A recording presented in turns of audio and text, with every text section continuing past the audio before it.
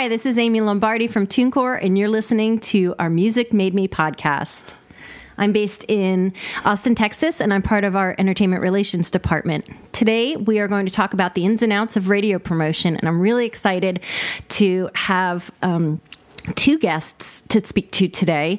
Matt Riley, the program director at KUTX here in Austin, Texas, the country's, maybe the world's best radio station. Bless your heart. And Howard Petrozello from Red Light Artist Management. Howard, where are you based? Based in New York City. Okay, so both of you, thank you so much for joining us today. And we're going to talk about radio promotion, which is a big, scary thing, but we're going to break it down to make it, really make sense. So thank you both for joining me. Of course. You're very welcome. And I did say that KUTX was the best radio station in the country. They're super supportive of their local artists. In fact, we have Spoon coming to play here this week. And in the last hour and a half, I've heard 2 Spoon songs on the radio. So very supportive. And that's super cool. And we'll get to that later a little bit more. But it does have a lot to do with breaking your act has a lot to do with the support you can get from your local media, radio being one of them, and a non-commercial station like KUTX is part of that. So, welcome. Howard, could you tell us a bit about your role in radio promotion at an artist management firm? Yeah. So I don't know if later on we're going to be doing background stuff, but I worked in the major label world for 18 years. And it was great in a variety of capacities.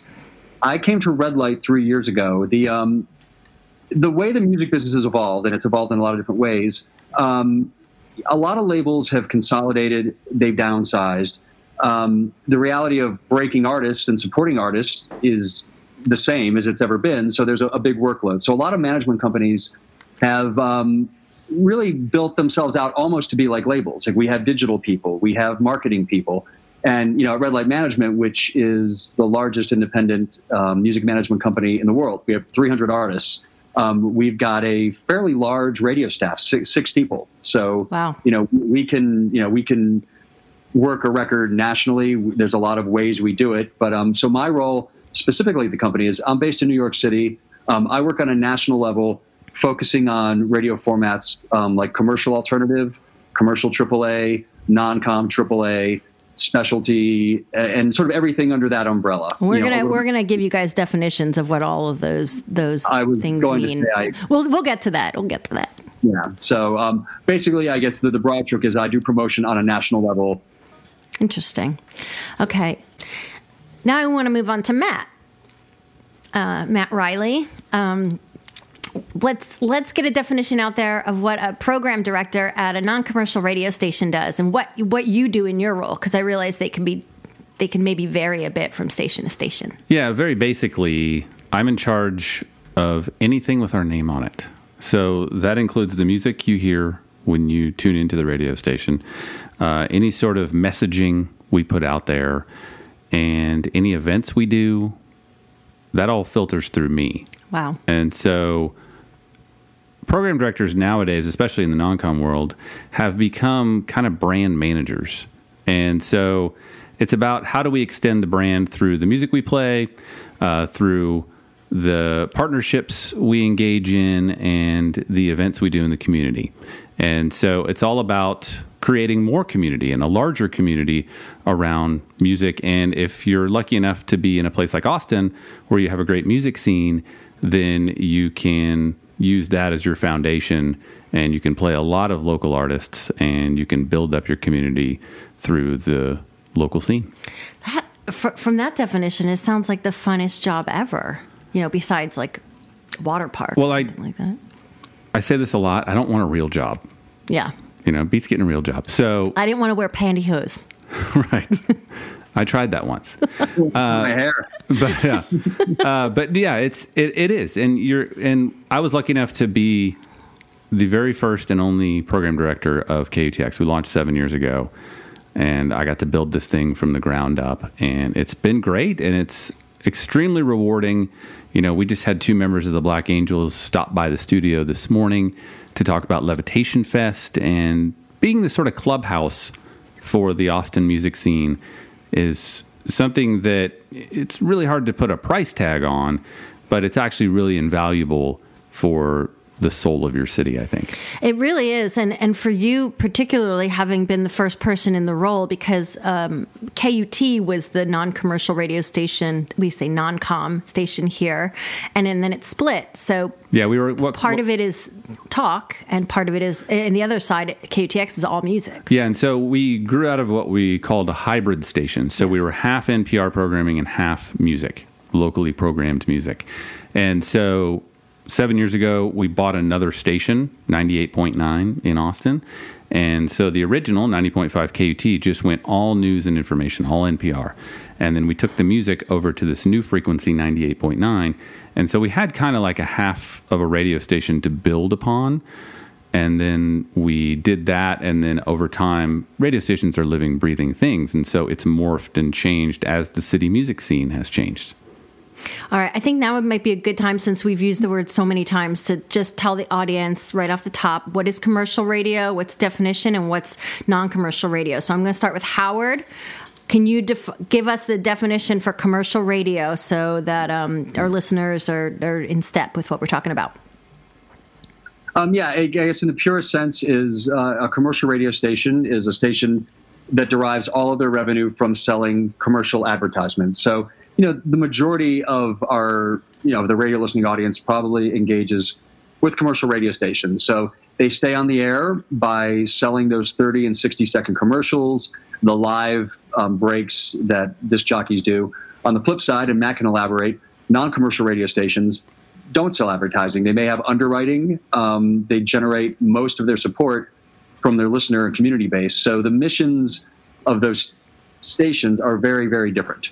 And the community that's built is sort of different by nature of where they're getting their funding from. Yeah, it's the kind of art versus commerce thing. So how do you weigh it? So on the commercial side, commerce comes first and then art.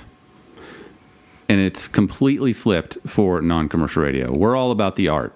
And if we can entice enough people in our local market or even beyond to say, yeah, I enjoy this so much that I'm going to donate $10 a month to you or $50 a month, then that's our business model. It's all about the kind of artistry of putting together radio that hopefully appeals to enough people that they donate what they can to help keep the engine running. Well, this is actually exactly related to all the brand building that you're doing. Right. So you're not even just making evangelists, you're actually having people become investors. Right. And so owners. And also I would say, we get in trouble sometimes when during fund drives, we'll say, we don't have commercials. Well, some of the more persnickety people will say, well, actually you do. And we call it underwriting, but you're not going to hear like Sunday. You're not going to get that. We produce in-house 15-second messages in our voice. There's no music. It's not annoying. You're not getting yelled at. And it's basically, hey, this business supports what you're listening to.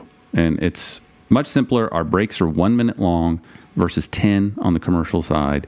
And so we're able to play more music. And when we're able to play more music, we can find more space for local artists.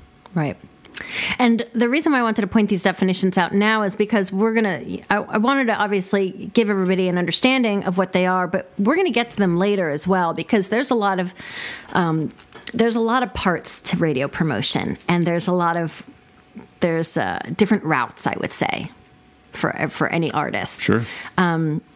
Even being like when I was a publicist, there were some bands that would break through the critical media in print journalism or online journalism. And then there's other bands that were just radio bands is what we'd call them. And they were going to break on the radio first.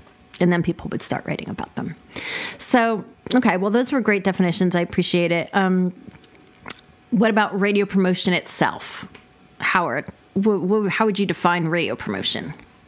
No. Well, Howard. Thank you for that. You said something a second ago. A lot of times when people say, what do you do for a living? I'll say I build puzzles. Radio promotion is a very ephemeral thing. In the broadest sense, it's funny. I speak to college kids. I'm doing an intern presentation tomorrow. And I point to anything in the room. Like, I'm looking at you right now. I mean, the headphones you're wearing, the microphone you're speaking into, the chair you're sitting in was sold by somebody. Yes. Some rep from the chair company convinced the furniture store to take their line of chairs. And here's why our chairs are better. So everything in life has been sold at some point.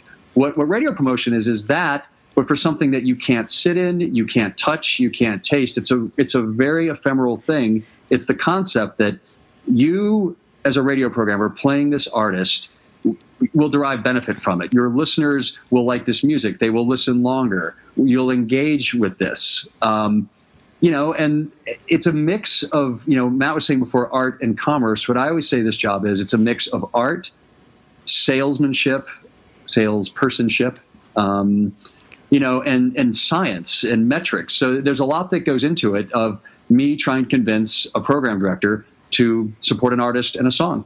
And you're doing it, there's a lot of radio stations out there, commercial, non-commercial, various formats. So, you have to have a lot of boots on the ground, reaching everybody through whatever means you can to build that. And, for some artists that are small, the ceiling is lower. For certain artists, the sky's the limit. And the difference between those could just be timing. I mean, I can give a lot of examples throughout this talk of artists that were playing clubs that are now playing arenas, and radio played a big part in that. Sure, absolutely. So, at its core, in most pure form, is a promotion rep sitting down across from a program director, a music director, and talk to them about music and explaining reasons why their radio station should play the artist. Alcohol helps. Does alcohol helps? Yeah. Well, when I say salesmanship, and that's that's a joke, but the core of anything is it's relationship based. The dirty secret is, and I probably shouldn't say this to Matt, is radio stations are under no obligation to engage with record labels or manager reps. Wait, what? Really? Dang it. We've been doing this whole time? Especially now, years ago, when I started, they needed the servicing. And can we get the music? Now you can get the music anywhere, right? You can see what's happening out there. So those relationships are important. Having the trust and having, from our standpoint, having the access to get a meeting, to be able to actually just talk about the music and present what we have, it's really key. And, we value that. And, what we try to do is, provide great service to our radio stations in that we've got great artists. We try to engage as much as we can, from live performances and interviews and shows, and really do that kind of follow through to strengthen that relationship. And like Matt said, somewhat jokingly, sometimes those relationships are formed over a dinner, over a beverage, and those friendships develop. And that's really the fun part of the job. Yeah. My brother does radio promotion. And he always describes it as about music in general. You're selling something that nobody needs to buy. Yep. And so it is a form of sales, but it appeals so much more to the emotions. It's the hardest form. And the intellect. So, yeah, that's interesting. And we'll get into the words like formats. That's going to talk to what type of music is played or what the radio station considers itself to be formatted as. Well, can I say something real quick? So Howard and I are two sides of the same coin, but you're on opposites. You're different, right?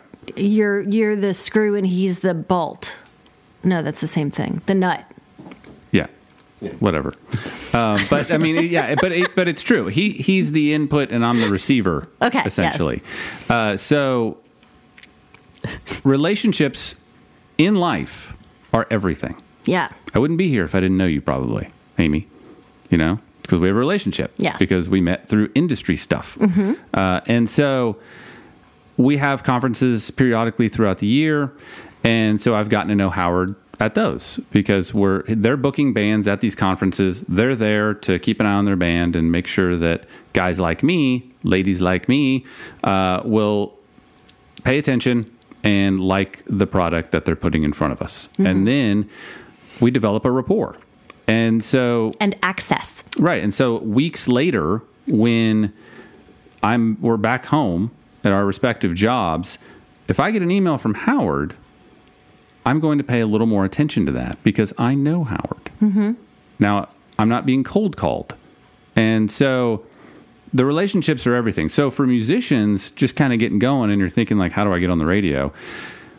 And you're thinking of radio promotion, that's the key. The key is that the radio promoters know the program directors personally in most cases because we hang out a couple of times a year at the non-convention at South by Southwest. They come in for ACL Fest, whatever.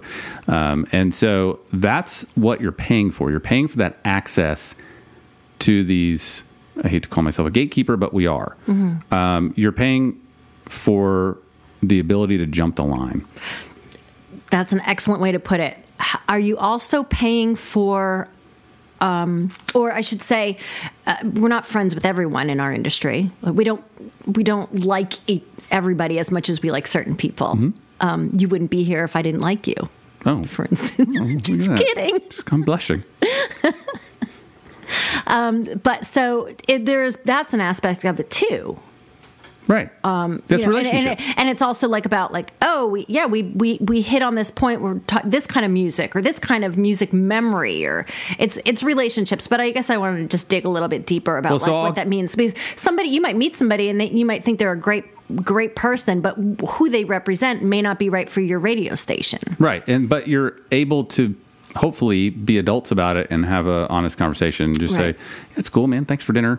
But it's not a good fit for us. Instead of no conversation. Right. And so I'll give you a concrete example that involves KUTX and Red Light, and that is Black Pumas. So Black Pumas are currently the... Howard likes them. He just gave him 2 thumbs up.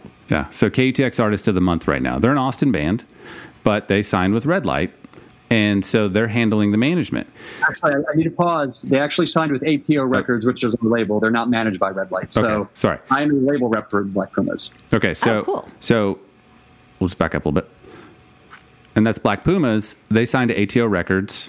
Howard is a part of that. And so when we want to get a session with Black Pumas in our studio, we go straight to Howard. And we know Howard. And we know his team. Because we've hung out and we're on good terms. And so the process just becomes so much easier. And we're seeing the fruits of that for the entire month of July. And whereas you used to go right to the Black Pumas. Yeah, but Black Pumas have hired this company. Right. They have a record label. They have a management deal. They have all these things. So they, as a band, you don't want to be, once you get to a certain level, you don't want to be managing all of your business. I want to give the opposite side of that as well. You have to let the other people that you hire do their jobs. Right. So, let them do their jobs, but also you can get overwhelmed and lose track of your art because you're focusing on the business side. Sure. Howard, I wanted to wait for you to stop drinking that water before asking you another question. Okay, I'm good. I want to talk about non-com radio, which we already defined. Why is it important? How does it affect the community? You kind of breached on that a little bit, Matt. It brings the community together and how it helps local musicians. I think. Why is it important? I think it's incredibly important. We'll get into more radio formats later, but most radio formats are homogenous. Top 40, pop stations kind of sound the same around the country. Same with, rock stations and alternative stations. There's a little more predictability. What I love about non-commercial radio is each station is a true reflection of their community. And you said earlier that KUT is the best station in the country.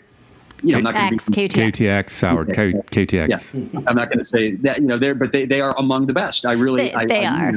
And I think that what they mean for Austin is really important. There are great stations all over the country, major cities like Los Angeles, KEXP, New York, KCRW, WFMU. Those are all great. The Current in Minneapolis, these are really oh my gosh, yeah. Stations. So why they're important, the most simple thing I can say is somebody, that works for a management company and an independent record label, ATO Records, is they care about music. They really are music first. They prioritize music discovery. They take pride in discovering, playing, and breaking artists. And some of those artists live in the non-com world for their entire careers and can have great careers.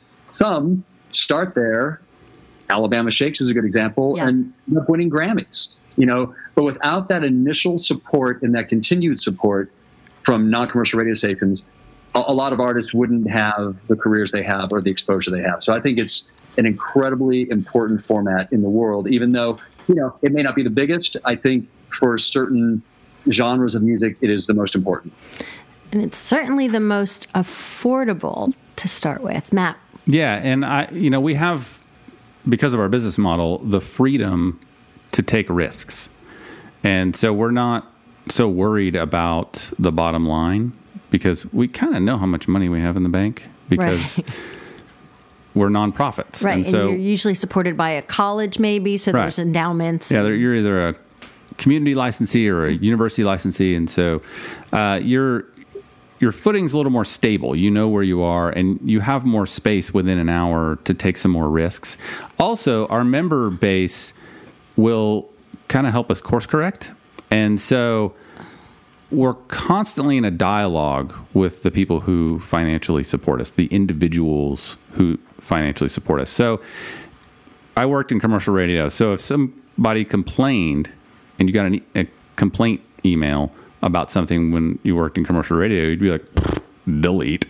But now on the non-commercial side, we have to take that seriously. Mm-hmm. And we try to answer as many direct comments as we can. And so for me, if I get, 10 emails saying, this is a problem, please don't do this anymore, I'm going to pay attention. Whereas on the commercial side, they don't care. They're not as listener focused because they're trying to appease their corporate sponsors. We don't have that problem. Ours is more organic and it's more kind of person to person. It's more of a human interaction. And that bears out when you hear us on the radio because you've got live DJs. You've got songs from your hometown. In some cases, the songs are being played by your neighbor. So it's just a more organic and kind of person-to-person feeling you get with non-con radio. That's really interesting because you made me just think of that movie, the Fisher King, where he does something, he says something that causes an effect, and then he loses his job in radio because people complained about it. Mm-hmm. But the idea being that commercial radio needs to please their sponsors and needs to watch out for their advertisers, and non-com is actually more concerned with what the community is saying. Howard, did you have something to add? Other than I fully agree with everything Matt just said. Oh, okay. But he's right. So it is different when you're trying to promote to a non-com station than to a commercial station.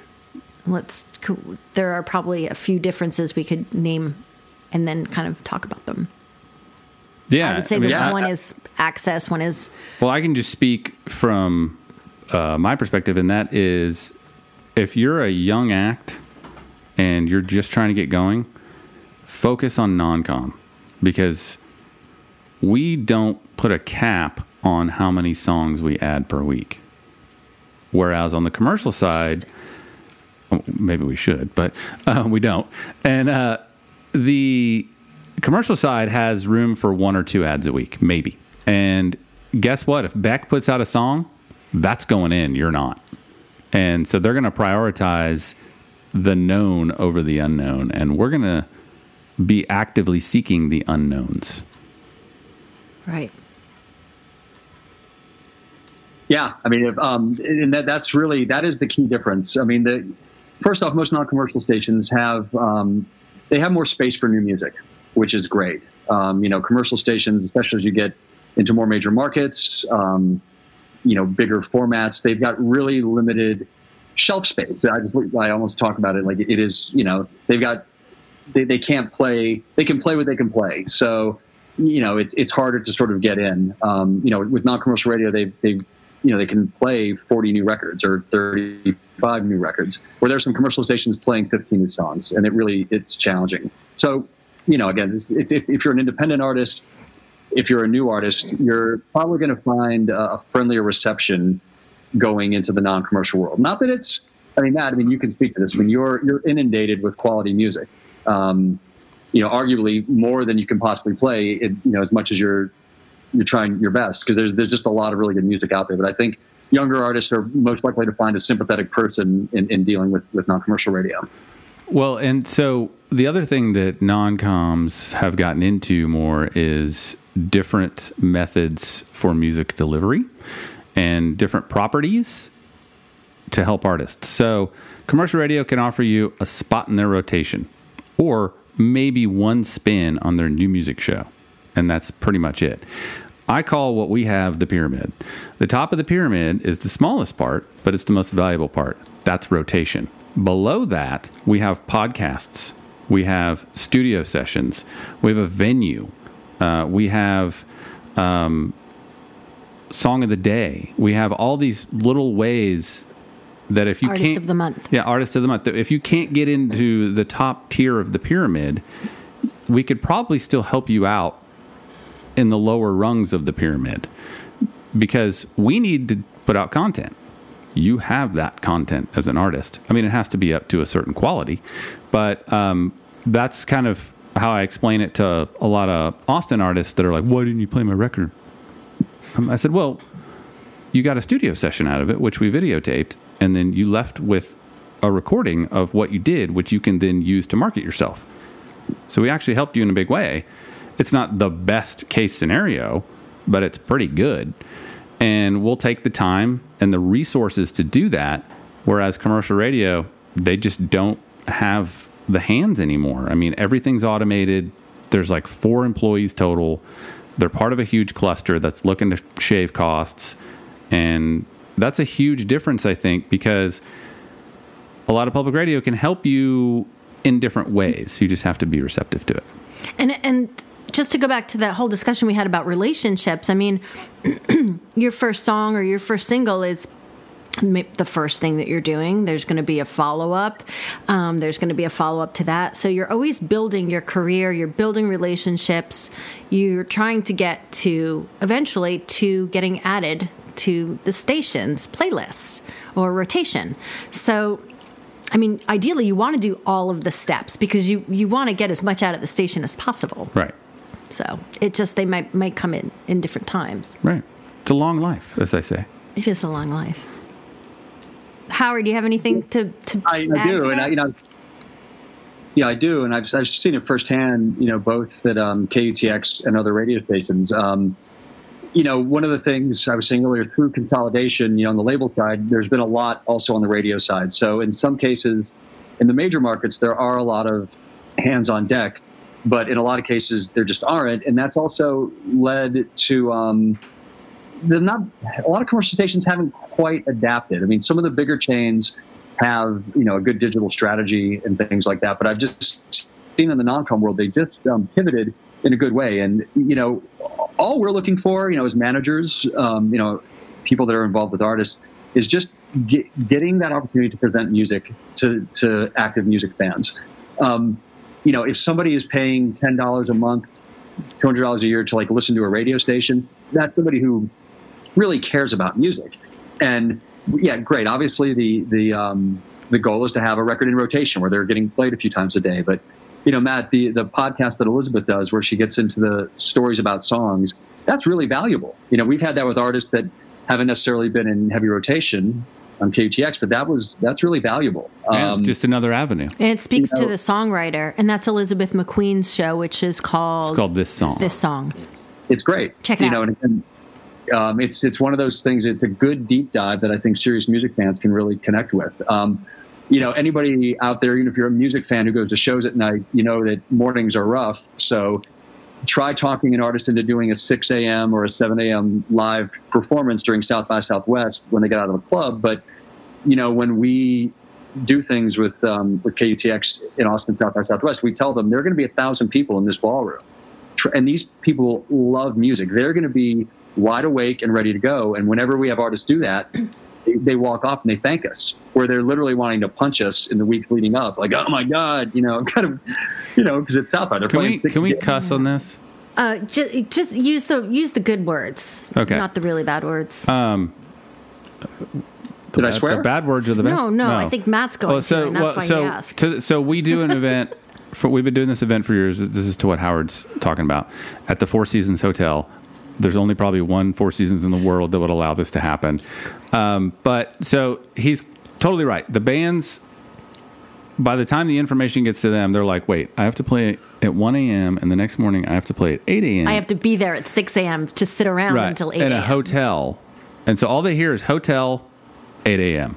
And they're like, this is conference. And they're like, this is going to suck. So meanwhile, we've built up this audience for this event. And so there literally are 1,000 people in the ballroom of the Four Seasons at 8 a.m. on a Wednesday morning. And so they don't see that until the last minute. So we bring them in the front door of the hotel, then we take them back to the kitchen, and then we walk them back to the side door next to the stage. And we have 16 acts over 4 days. And we went 16 for 16 last year, which I call the oh shit moment. And we opened the door. We opened the door to the ballroom for the band, they haven't seen the ballroom yet. We open it up. And they look out and they see 1,000 people in a well-lit, nicely lit nighttime vibe ballroom. And they all go, oh, shit. Every time. Because they're like, then it clicks. And the larger point I'm making is it's this affinity for music that Howard was talking about that drives what we do. And so it's this community thing that you can't really capture on the commercial side as well because you're not engaging your audience like that. Right. So programming like that allows artists to play for a lot more people, in front of a lot more people. Well, getting 1,000 people when you're an emerging artist is 1,000 is only in the room. Right. Because we're broadcasting it live. And then the tens of thousands, hundreds of thousands that are listening on the airways, I can say from personal experience, that was one of my favorite things that was started when KUTX split. I actually don't remember if you guys did this as part of KUT. We did 1 year. KGSR had it before us, okay. And then we took it over from them. It's one of my favorite things. And when I was an artist manager, I had one of my artists to it, and she was definitely a night owl and then not a morning person. And she totally said oh poop. Oh poop. I'll say it like that just because I'm employed. But yeah, and it was great with her Southern accent. So. Yeah. So let's talk about those formats. Unless, Howard, did you have something else to add here? Yeah, just one thing. We keep throwing the relationship around, and we're doing it in the context of, radio promotion and radio station relationship. I think the artist relationship with the radio station and ultimately their audience, that's the end goal of this. And, so when, it starts with us presenting music to a radio station, and then they choose to engage with it in some level. And then it culminates in events like that, but then it doesn't culminate with that. That just deepens that relationship. So the next single, the next gig in town, the next album, that door tends to swing open because there's just this respect, trust, and kind of admiration that's flowing both ways between the artist and the radio station. And it's a really credibility issue where you just know. And there are commercial stations like that too, where they run great operations, they do great events, and an artist does it one time and they're excited to do it again when they get the ask. It really it creates opportunities. Yeah. I'm sorry, I didn't mean to cut you off there. But it creates opportunities when you're on tour and your radio promotion person has built a radio tour for you. A lot of that's going to happen in morning radio or drive time. And so it's going to be a pain in the neck in your schedule at either time, but it's an amazing way to reach hundreds of thousands, millions of people. So, let's talk about the current formats that exist at radio and maybe what they evolved from. I remember Contemporary was had a small lifetime, and it was that music, that they didn't know where to put it. Replacements, Dinosaur Jr., and music like that. It was after New Wave, after alternative had changed to be Green Day, and yet it was still what WDRE or WLIR would have played years ago. So let's talk about formats. Well, Howard should probably speak more to that because he has his finger more on the pulse of that, and I traffic in my world. Right.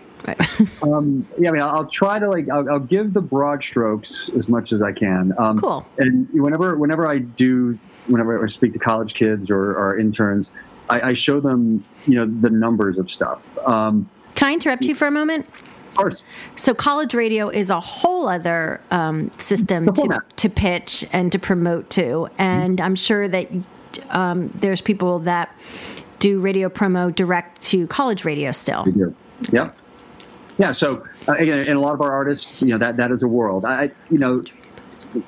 For those of us of a certain vintage, college radio was a really important driver in the 80s, I think into the 90s.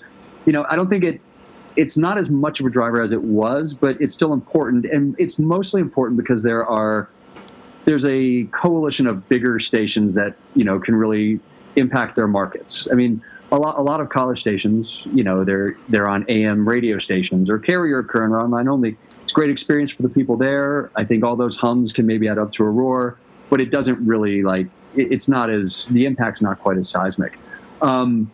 Interestingly, and I'm going to sort of go counterintuitive and Matt, take this the right way. Non-com's actually a fairly small format. When you look at the audience, the macro audience reach, it's not that big. But what's important is the quality and caliber of that audience. It's, they're music fans, they're out for music discovery. So it is really important. As you sort of go up the format chain, you have commercial AAA. And I don't want to get too deep in the weeds, but if you have a number one record at that format, your audience nationally is about 2 million. Oh, interesting.